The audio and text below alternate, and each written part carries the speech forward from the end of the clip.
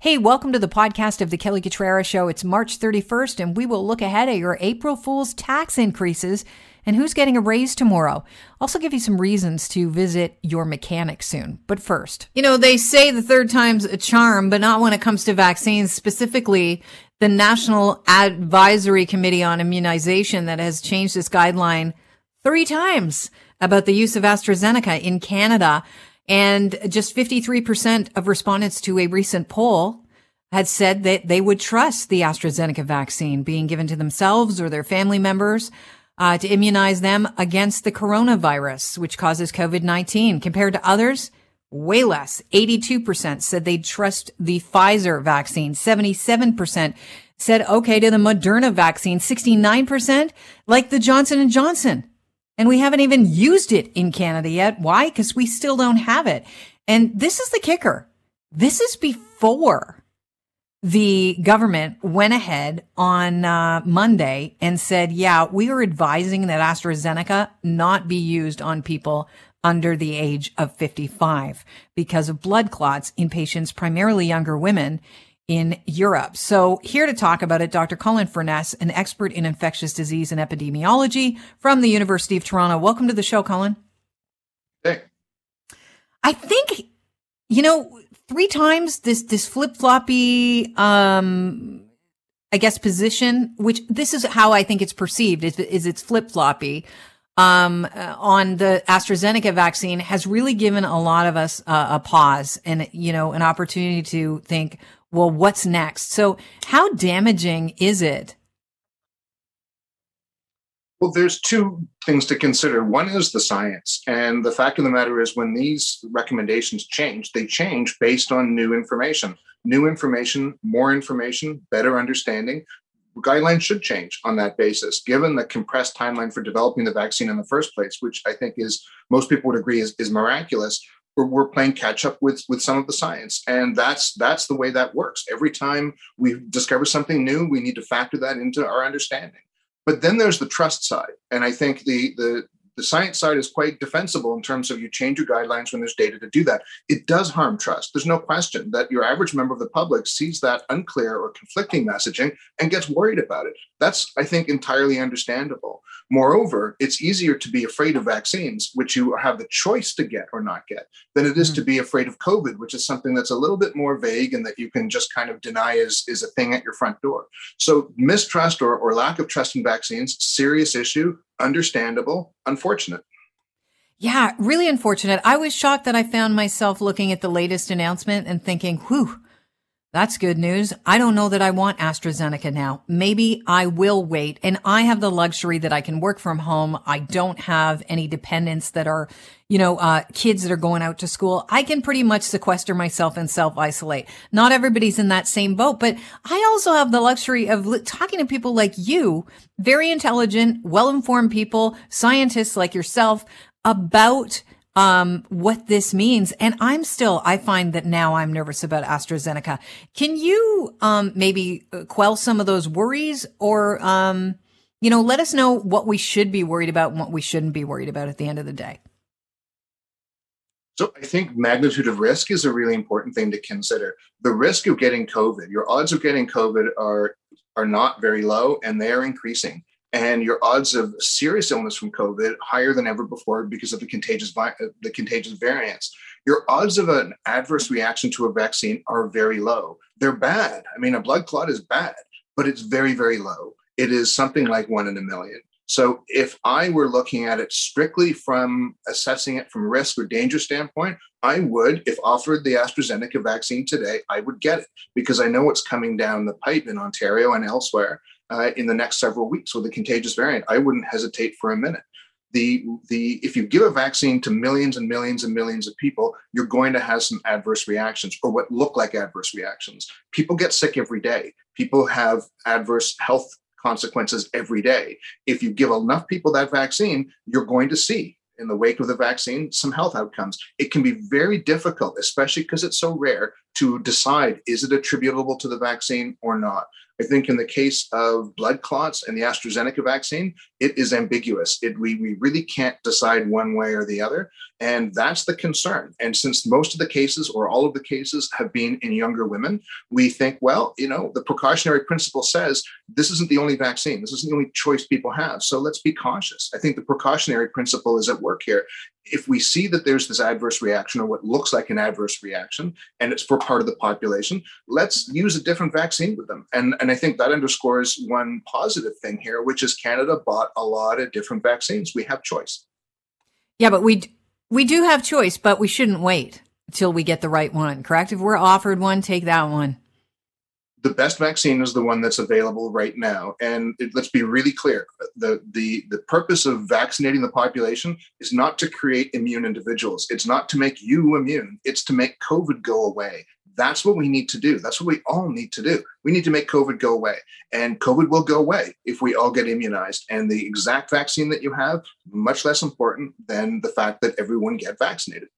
I was talking to an epidemiologist who was of the belief that we may not be able to reach herd immunity because we're leaving out a major part of the population. That would be school kids. Pfizer said today that COVID vaccine is 100% effective in kids age 12 to 15. This is after stage 3 trials in that age group. How important of a story is this?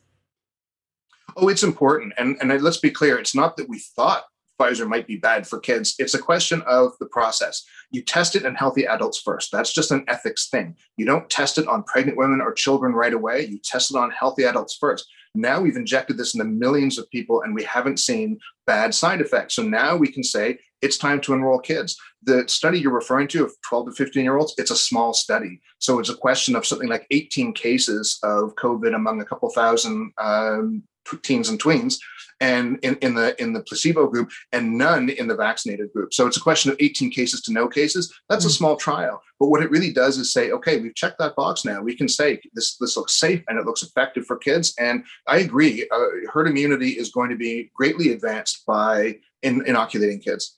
I have about 20 seconds left with you, but can you explain why COVID-19, the vaccine, the Pfizer vaccine, is 100% effective on adolescents, but doesn't have the same efficacy rate on adults? Oh, it's if we did a larger study, or when we do a larger study on kids or teens or tweens, we'll find that it's not 100% either. This is a question of 18 cases versus none in a smaller study. There'll always be some folks who get the vaccine who are still kind of susceptible, just because we have differences in the population in terms of immune response. So this study basically says the vaccine is quite effective in kids as it is in adults. I wouldn't pay attention to the difference.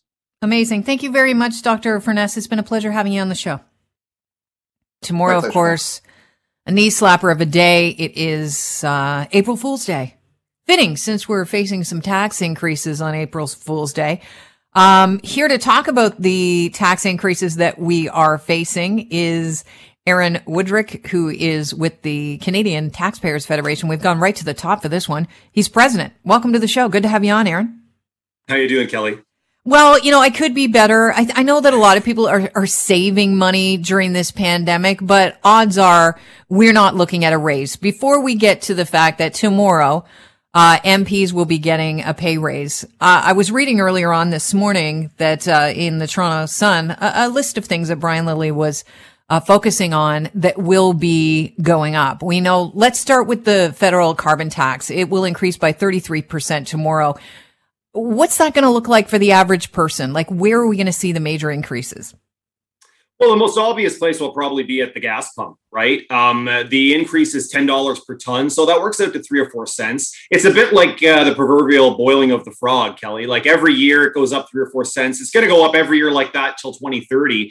And by that point, you could be looking at, we've estimated anywhere from $15 to $20 extra in tax when you fill up your car. So it will become significant over time. Wait, didn't I see a sticker on the gas pump about that? You did. You were warned. It was hard to read. It was peeling off. It was peeling off, Aaron. What about natural gas? Yeah. So look, anything that involves carbon emissions. And so it's not just gas, not just other forms of energy. It's anything, for example, that's transported on a truck, right? Trucks need gas. So you're going to see prices for things increase over time. And this is just, it comes at a bad time, to say the least. Yeah, that's for sure. So we're going to see it at the grocery store because the cost of groceries will be going up. We'll see it probably in heating your home. What about propane for the barbecue? That going up too? Yeah, look, nothing is immune. If it has carbon emissions in it, it is going to be impacted that. Or if it's transported or delivered to you by something that uses carbon emissions or emits carbon, you're gonna see higher prices. Yeah, do you think we're going to see higher prices for delivery of groceries? I was just thinking, throughout this pandemic, especially when we're at, peaks in cases, I tend to go back to online grocery shopping. Is that going to be one of the places where we will see prices going up?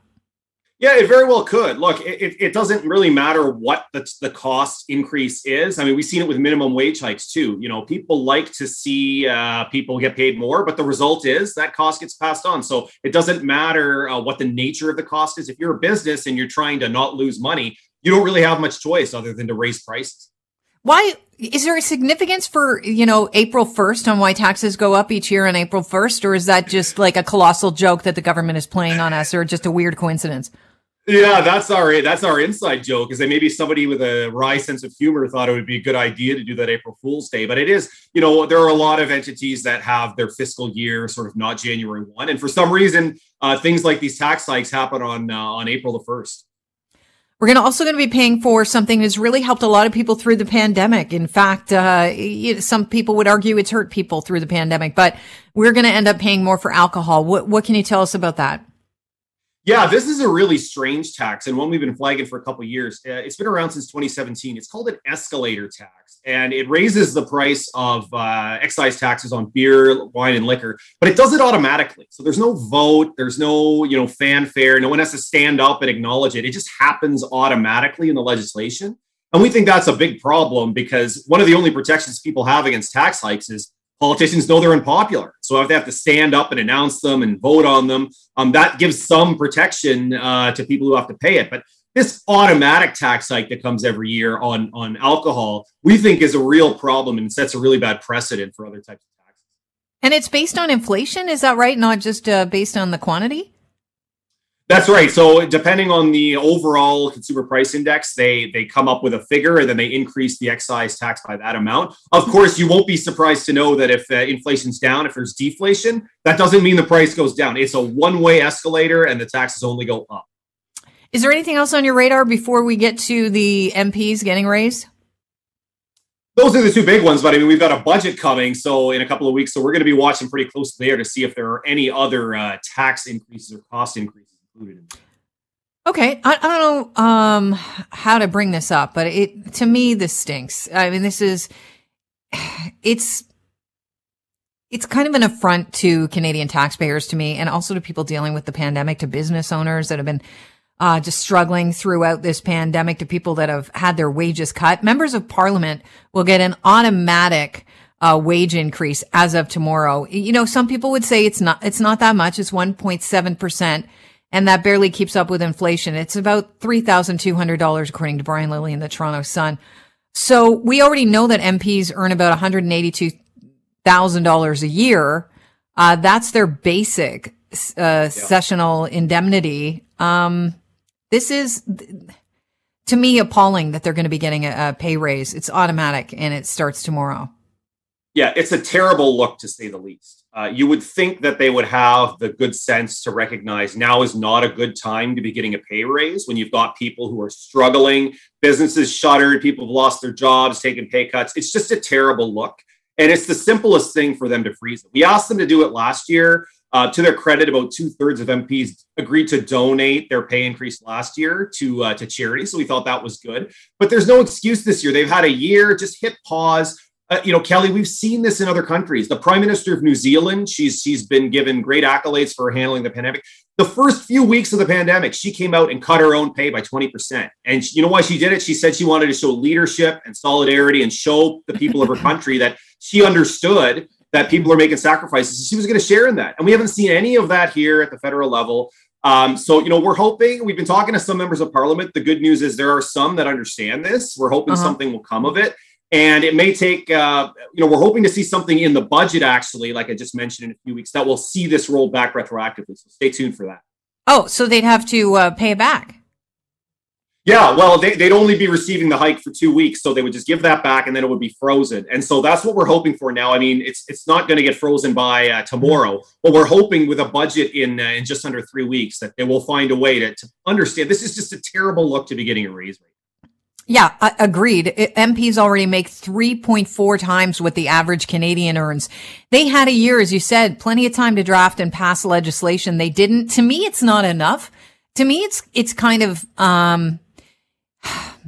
it's self-promoting when you say, hey, I'm going to give this money back. I mean, puts a gold star next to their name, and they shouldn't be allowed to have that money anyways.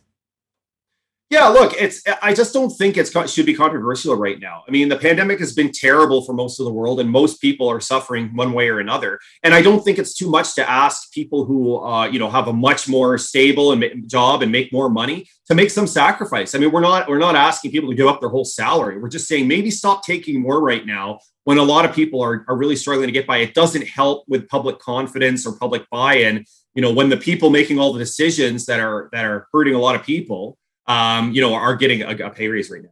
Yeah, I guess they're looking at it as in, you can conversely flip that and say, well, we're helping a lot of people. We're spending big. Since big spending seems to be the name of the game these days during the pandemic, Aaron, is it hard to be the taxpayer watchdog at this time? Well, look, we understand it's an unprecedented situation. So we don't treat this circumstance like normal. For example, normally we don't support taxpayer subsidies for business, but we think this is a different situation because if a government shuts down a business, it's a bit like a doctor putting you in a coma. They're kind of obligated to provide you with life support, right? So yes, it's a little different, but I do think that the public understands the difference between emergency temporary spending and sort of permanent deficit spending. And I think that's going to be the interesting debate coming out on the other end of this. I don't think the government's people with spending now and help people who need it. I don't think that means everyone's okay with spending unlimited amounts forever after the pandemic. And I think the government's, if they're going to start spending in that manner, they may be in for a rude awakening. Aaron, thank you very much for joining us. I appreciate your time today, and have yourself a interesting April Fool's Day. Same to you, Kelly. That poor woman yesterday on the 401 runaway tire. This is a story we hear. It seems every year at this time, and it's either now in the spring or in the fall when you're putting your snow tires on, about a tire flying off someone's car, ending up causing a major accident or almost hitting someone. In this case, a high-flying tire almost ended a woman's life as she drove on the 401 yesterday in Mississauga. And it is jam-packed. I've driven the 401 in Mississauga. It seems like there's always so much traffic along that stretch of the 401. This woman's car is completely just bashed in. The windshield is caved in. It's like carnage. It's amazing she survived. Here is Carrie Schmidt. The driver of this vehicle had less than a second to see what was coming and had no opportunity to react. She is lucky to be alive, to say the least. Had that wheel been just a few inches over, it would be a completely different story right now.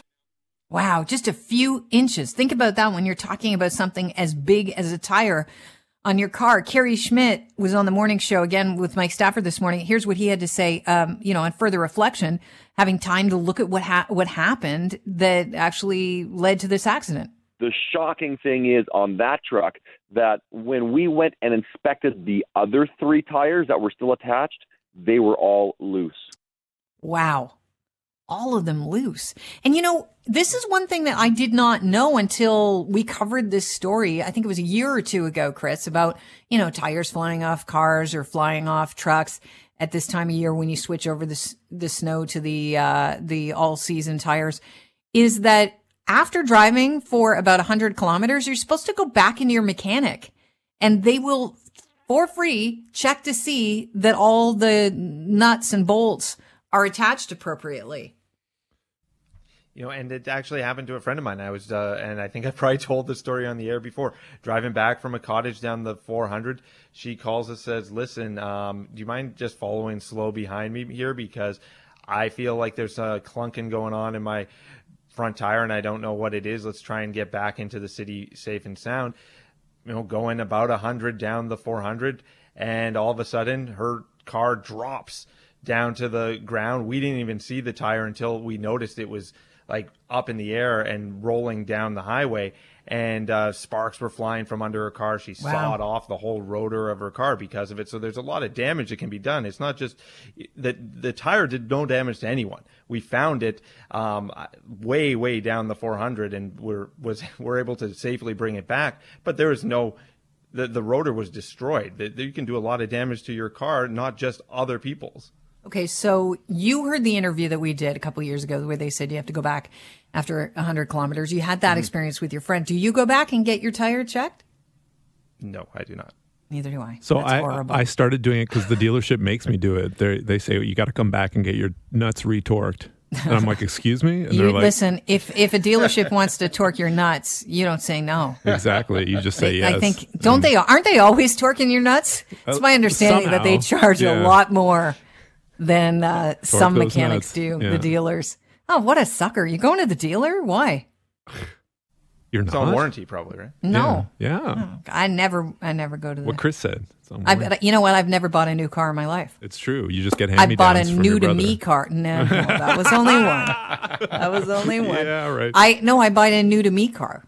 It's like because it's. I remember way when cheaper you to went do through that 2 years ago when you got that new to you car. Mm-hmm. I had to sit here and talk to you about it. Good times. Wow. All right. I won't put you through that again. Here is Lisa, the woman in the car, explaining what happened. It looked sky high, and it just looked like it was coming down straight for my windshield, and I just had nowhere to go, no time to react. It was there. Yeah. Because it was coming straight down. When you look at that SUV all smashed, it's a perfect shot to the middle of the car, like midline, boom. It looks like you wouldn't even have time to duck. And if you did have time to duck, that's terrifying because as I said, on that stretch of the 401, it's crowded at all times of day. Here's what Lisa said. She said, I have a lot to be grateful for. I thank God that I'm alive today, and I thank all the wonderful people that stopped immediately to give me some support and assistance. Wow, that is frightening. Okay, hopefully we do the right thing, and all of us that have never gone back to the dealer or wherever we get our snow tires or other tires switched over, get your nuts retorqued. Do it. We go to get the nuts retorqued. All right. Don't make plans for Easter. Ford is hinting at more restrictions, and here's what he had to say. Nothing's more important than our health. You know, the economy, yes, it's important, but that can wait. Without people's health, we won't have an economy. So everything's on the table, and I'll be out over the next couple of days. But please, I'm asking folks, don't make big, huge plans with family members. That's where the problems start. So that's my request. Ford is kind of his own worst enemy. I know I talk on the fly on a daily basis, but don't make big, huge plans. How about don't make plans at all? Like, to me, anybody who wants to read into that goes, yeah, okay, I'm all right. We're just mixing two families. It's not big, huge. So, and I think you can't really give people a wiggle room on these things. Here's Trudeau on Easter. Again this year, we won't have the kinds of celebrations we were all hoping for because we just can't afford to let our guard down. I know I've said the same thing before every major holiday over the past year, but this time, what's different is that even if the end of the pandemic is in sight, the variants mean the situation is even more serious. We still have a shot at Christmas. Nicely done, Rob. I knew that you did add that. Still have a shot at Christmas. Can you imagine if this thing goes on till next Christmas? Oh, Lord, I don't even know if we have a shot at next Christmas. Listen, according to Dr. Chagla, who's been on the show several times, we are almost out of this, but this is a really important time. And there is a light at the end of the tunnel, but we just have to make sure that we keep up with our public guidelines, our distancing, and we don't gather with anybody outside our household. That includes mom and dad. If they live in a different place, guess what? You're not doing Easter together this year. You know, I think this pandemic, what it's going to do is it's either going to create new traditions where you do step away from those old traditions where, you know, it might have always been at mom and dad's house in the past. Maybe moving forward, that doesn't become a thing, but it will also, I think, help with some, when we are able to get together for family gatherings, maybe they'll be a lot kinder. Maybe they'll be less torturous. You know? Well, No, because it's people true. go, I remember when. It's you know, true. yeah, what you're saying is irritating and we're falling back into old patterns, but I remember when we couldn't see each other and that was not ideal. So, I don't know. Maybe it'll be a learning experience. Ugh, I can't Maybe even believe I everyone just will said be that. okay for Easter on Orthodox Easter, May 2nd. Come join me and my family because we've rolled the ball. Apparently, the Orthodox Church has rolled the Easter egg all the way down the field, and we're not doing Easter till May 2nd. So I think that there's a bit of a buffer. Maybe that'll be a safer time for everyone to get together. And what do you do in Orthodox Easter on May 2nd? Is there anything that, I mean, clearly it's going to be different this year, really but fun normal thing- times. Normal times is what the thing that I always look forward to is playing the egg game. You smash two eggs together. Everyone goes around the table and finds out who's got the toughest egg. They're all hard boiled. You paint them, you decorate them, and then you hit them end to end, and the winner takes all the eggs. Okay. Do you ever slip a non-hard-boiled one in there just to see what happens? There's an old story that my grandfather tells of a guy who came to church and with a wooden egg and cleaned up. You got all the eggs, and He that was went to probably during church the with a Depression or wooden egg? something. So it's, yeah. So this guy probably made out like a bandit and stole everyone's eggs, and this was probably during the Depression. Given Wait, given so the what time happens? frame. You have the hardest egg, you get to take someone else's egg? You get all Is the it- eggs. What do you do with the eggs after? You're stuck with a bunch of hard-boiled eggs. Wah, wah. Yeah, exactly. Egg you put salad, I them in the guess. fridge and say, "I'm gonna make egg salad," and then once you open up that Ziploc bag, you're like, That doesn't sound like a fun Orthodox Easter tradition in my book. So after "Hey, we're you Eastern European. It's weird." after you find out who has the hardest egg, do you then get your nuts torqued or no? It was a callback. It was a callback to an earlier conversation. It was timely. All right, did you hear about that woman in custody after a disturbance in front of Drake's palace at the Bridle Path? Drake's place at the Bridle Path. It looks like a flippin' palace. He has an NBA-sized regulation court Don't we at all? his house. Oh, sorry. Only the Trebizonds and Drake, Rob. Only the snap. Trebizonds and Drake. But they were apparently she had a knife outside his palatial compound, and it really is a compound. How do you get those gates? Look ridiculous. If you have that much money and you have to put up a gate like that, guess what? You got ripped off. You didn't buy a big enough property. Hey, listen. Yeah, I don't know. He just wants you to listen. That's what I'm saying. Thanks so much for tuning into the podcast. Don't forget, we broadcast live 3 hours daily between 9 and noon on 640 Toronto. You can get us at 640toronto.com.